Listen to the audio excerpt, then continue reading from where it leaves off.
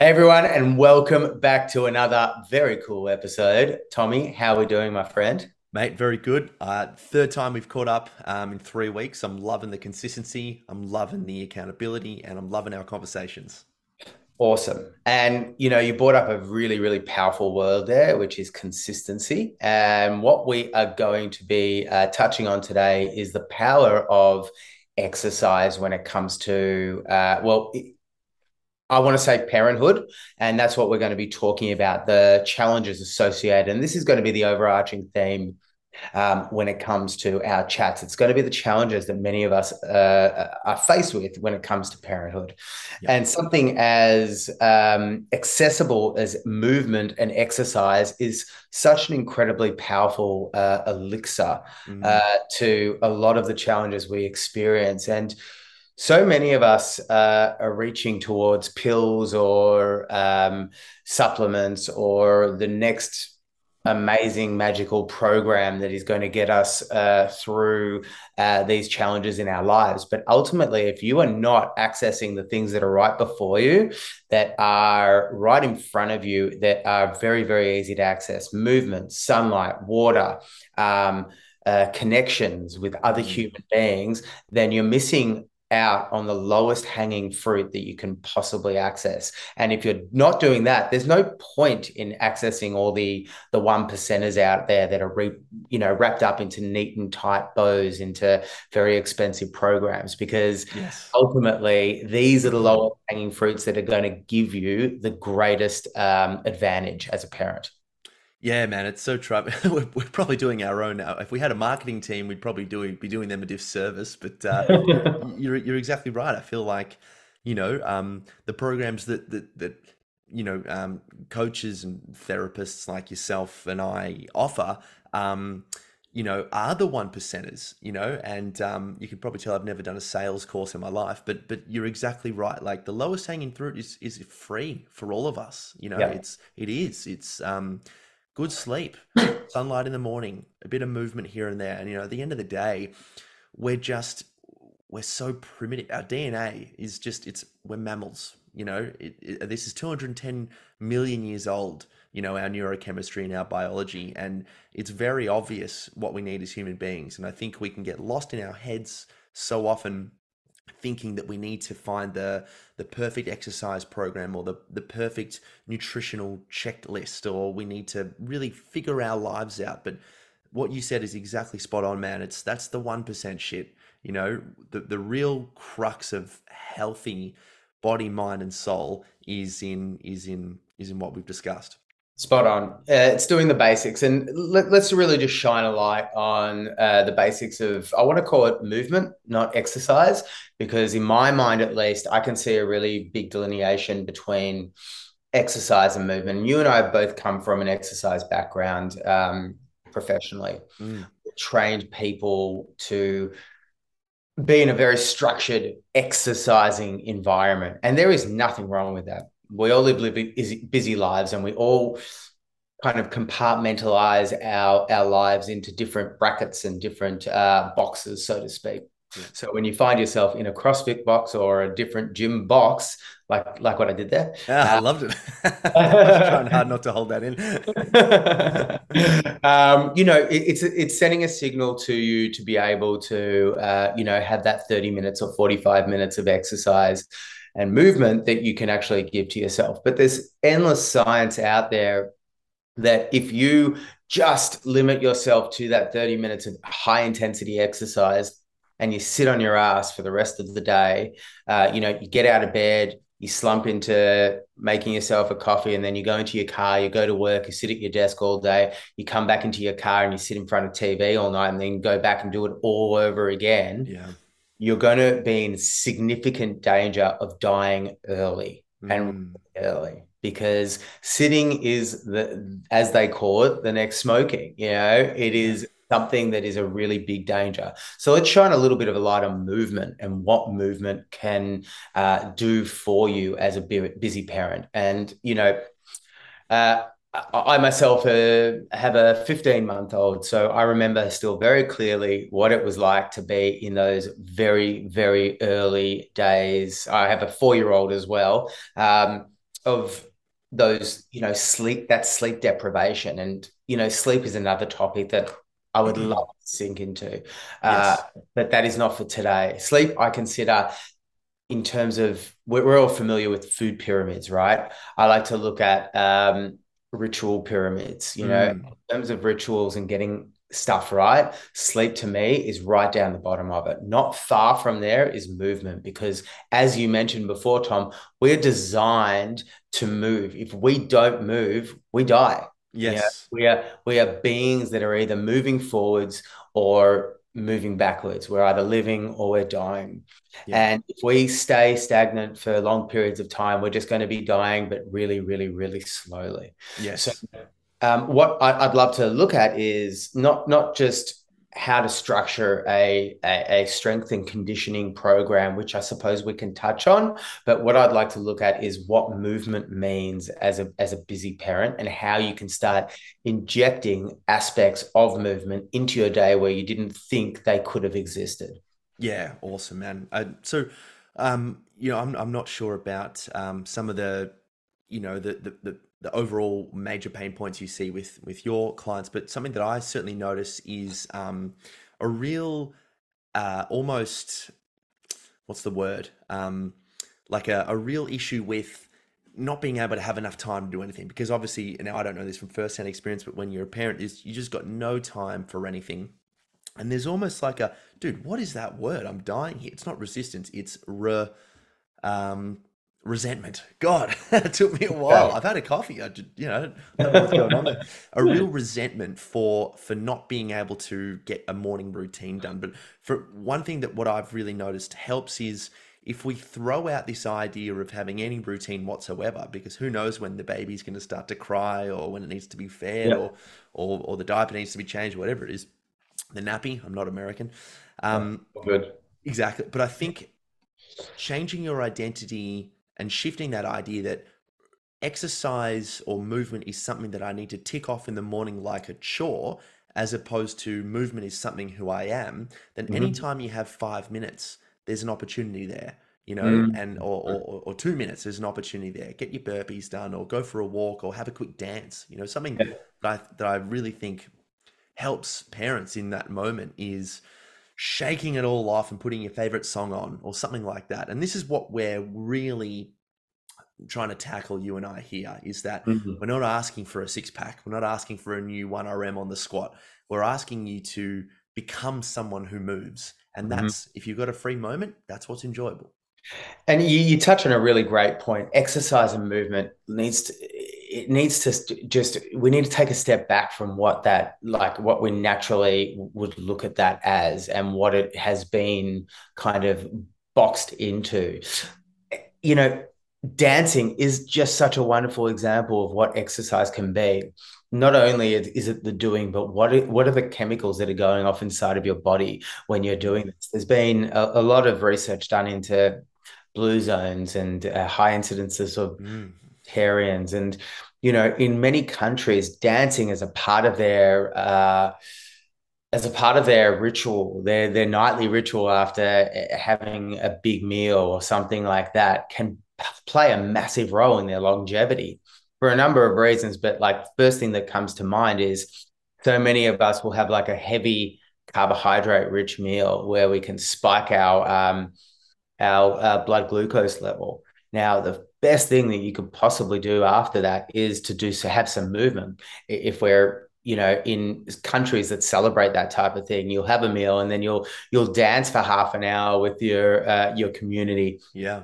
um, Others of us might want to take the dog for a walk around the block with our partner or on our own, whatever it might be. Something else that you may not have considered movement or exercise could be cleaning up the house after you have a meal as well. Mm, That's going to do wonderful things for you to help digest your food and stabilize your blood glucose levels. Because if you're yes. in that chronic blood glucose level state for too long, that's where you start to see really, really challenging health problems, and you start to get into that chronic state where you start moving into that kind of, I suppose, pre-diabetes and diabetic kind of realm bracket. Yeah, yeah, definitely. And I was thinking before about how deep into the reads we want to get here with this. I know you and I love speaking about the neurochemistry when we catch up and get caffeinated and so forth. And Oh yeah. we don't have to go super deep into it, but I think it's worth understanding. People who are perhaps new to this topic might feel like it's a very long bow to draw, to say that you know sitting down is going to reduce my life expectancy, and it's as bad as smoking is, and it's hard to find that connection. But there's a couple of really interesting points. One of them you touched on before. We're designed to move, right? So right now we live in a world where we can actually bring life-saving and rejuvenating resources to us, sometimes at the push of a button, with Uber Eats and so forth. Yeah. Back when we were evolving hunter-gatherer times, if we weren't moving, that was sending a message to us that we were going to run out of food eventually. Yep. And so the two most important neurotransmitters in our brain and body, I think anyway, are dopamine and serotonin. And Mm-hmm. dopamine allows us to move forward towards resources that will keep us alive. Serotonin tells us when we're satisfied and when we're satiated and when we have enough. Mm-hmm. Now, if we're not moving, we're sending a very clear signal that we're going to start to run out of food and die. So it's very scary. So you do have that increase in cortisol. The other thing that I think is really interesting is there are studies that point to a high correlation or high association between being on social media or scrolling or being on technology and breathing apnea. So we start to breathe more through our mouths, which increases our stress levels. It gets us out of our parasympathetic nervous system and into that fight or flight arousal level. So most of us, I'd say 99% of the time when we're sitting down, we're using technology, unless we're reading, which is scary. It's super scary. And, you think a couple of things jump to mind when, when you use the example of social media, when we're sitting down, obviously in that hunched over kyphotic pose, obviously, it'll, it pretty much forces us to breathe posturally through our mouths and with that stress reflex. But we're also more often than not experiencing stressful thoughts during this social media experience. Yes, As well, totally. we're feeling less than. We're comparing ourselves to others. It may not be. It may not be an instinctual reaction. I do digress, but like You're these right. You're right. these things are so powerful. So, um, you talk about access to food, these things that historically and evolutionarily wise, we have had to get off our asses and not just, hunt and forage all day to get. Sometimes we wouldn't get it and we'd Yep. kind of go 24, 48 hours without eating, right? Hence benefits of fasting, etc. But we've bred a people that are overfed and undernourished because we can, at a click of a button, have a burger turn up onto our doorstep and wash that down with a Coke and perhaps a donut at the end. Yeah. Sure, getting energy into our system, but what profile of micronutrients are supporting our vitality and our longevity? We're getting the energy, which is what our bodies have needed for since we started to be able to survive and survive the winters. But we definitely need to start looking at the profile of micronutrients into our system as well. Yeah, yeah, absolutely. And I mean, so much of this I think is very intuitive. When you hear something like the amount of serotonin that is released into the brain, and dopamine Mm. is when you sit down and you eat, or after sex, or any of these very primal Mm-hmm. facets of living, that is directly related to the amount of effort you've put into getting that reward. So Yes. you see that, and we kind of all know that. You feel shit after just eating a burger, and I mean, I'm actually quite hungry now. So what you said before sounds sensational, and it wouldn't be the first time I've pressed the Uber Eats button. But as soon as you finish that meal, you feel useless. But Yep. after a full day, you've been, let's just say you've been really quite busy, but you've also been very productive, and as a result, you fasted for a long time. You've got a really good workout in the night before. You've had some great connections with your friends and your family. You sit down for a meal, and you've got all this stuff done, and maybe a banana just tastes. I've got this story. Siobhan and I, my partner, did we did a 3-day bone broth fast, and it was pretty difficult. We hadn't kind of worked into it at all. We just kind of went cold turkey straight into it, which I Yep. certainly don't recommend. It's actually quite dangerous, which we found out later. But we were so hungry by the end of it. We were going to try 5, but we had to finish on the 3rd day. We were so hungry, and we had nothing in our home apart from an old packet of veggies. And I remember, and in my head, I'm thinking, oh God, this sucks. Whatever, I'll just cook it and boil it. Siobhan was in bed. I had 2 bowls of veggies. We both tried a broccoli at the same time. Mate, it was the greatest tasting thing I still think I've ever experienced. And it speaks to that reward after effort. Absolutely. And you mentioned something really powerful. It's like the dopamine hit that you get can often come at the point in which you are anticipating, something, if you're anticipating this incredible uh meal or looking forward to it. That's why, it's so great when you book a holiday, you get that dopamine hit, or when you Mm, click purchase on Amazon or on something, you get that dopamine hit, and it's not necessarily as powerful when that shirt comes in the mail and you see it. Am I right? totally. And the neurochemistry associated with that has been proven over and over again.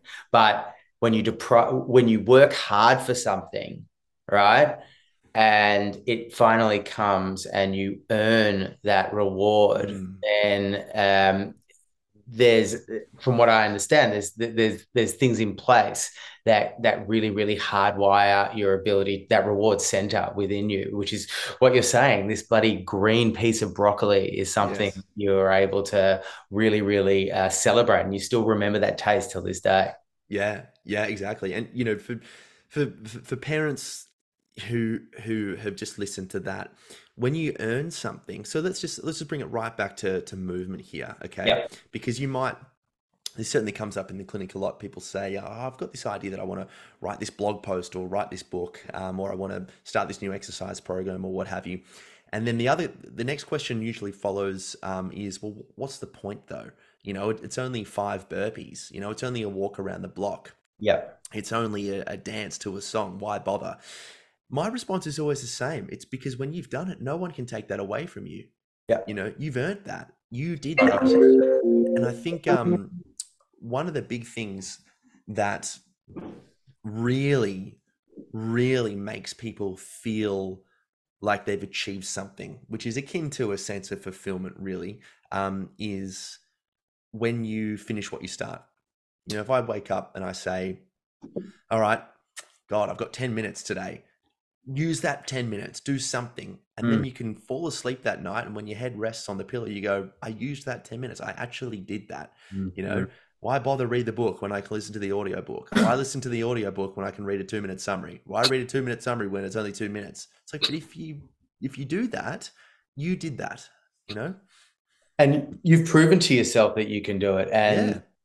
even if it's putting your shoes on and going for a walk around the block versus, in fact, this has been proven time and time again. We're filled with such this can-do attitude when we start this new health diet or exercise program, and we're like, I can take on the world. I'm going to run a marathon in a week, right? Mm, And it's more likely than not that you're going to give up on that marathon because you're not going to be able to do it immediately. But yep. if you focus on the process over the outcome, and you focus on what that process is, which is getting your shoes on, going for a walk for the 3 times a week for the first week, and then Mm. building that up to a walk run for the following week. And then you slowly build up that level of intensity and until you actually create a plan where you are running a half marathon or thereabouts over 6 months.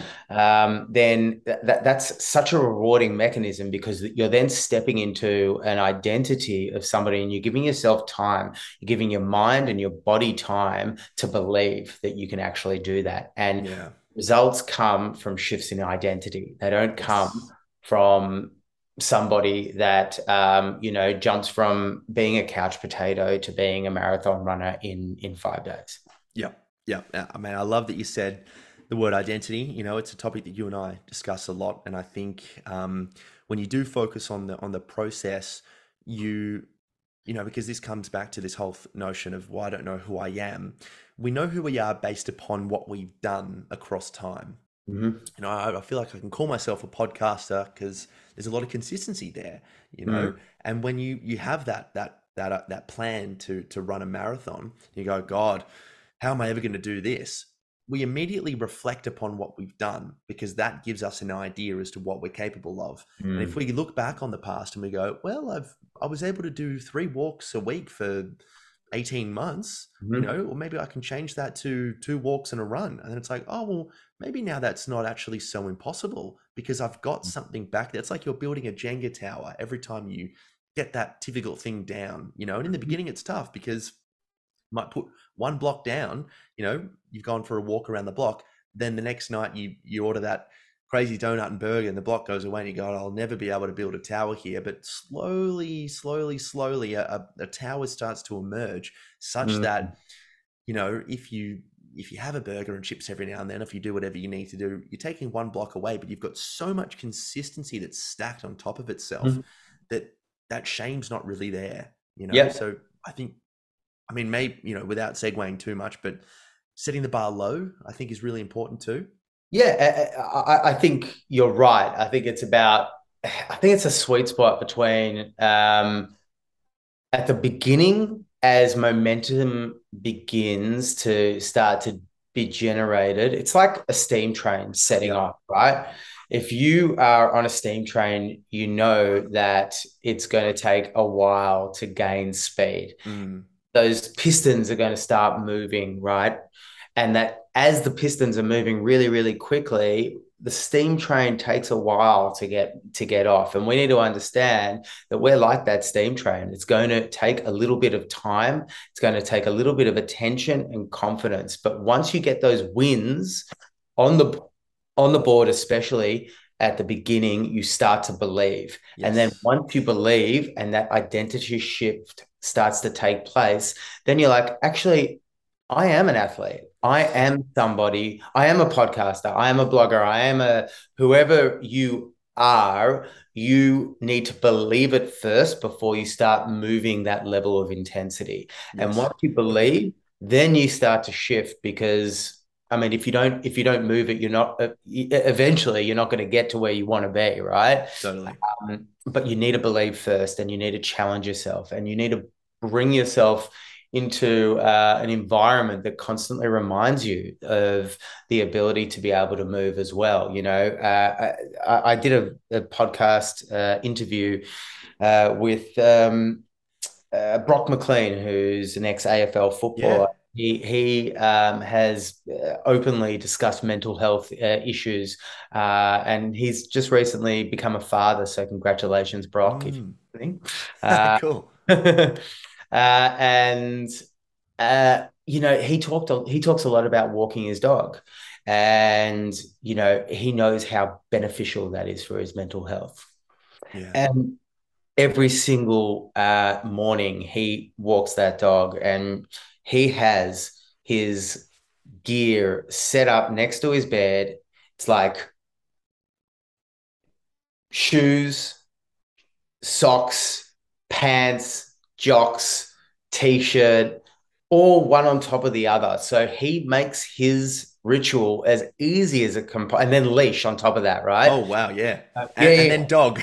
And then dog. He sleeps with the dog on his face. Just as a reminder. Yeah, that's right.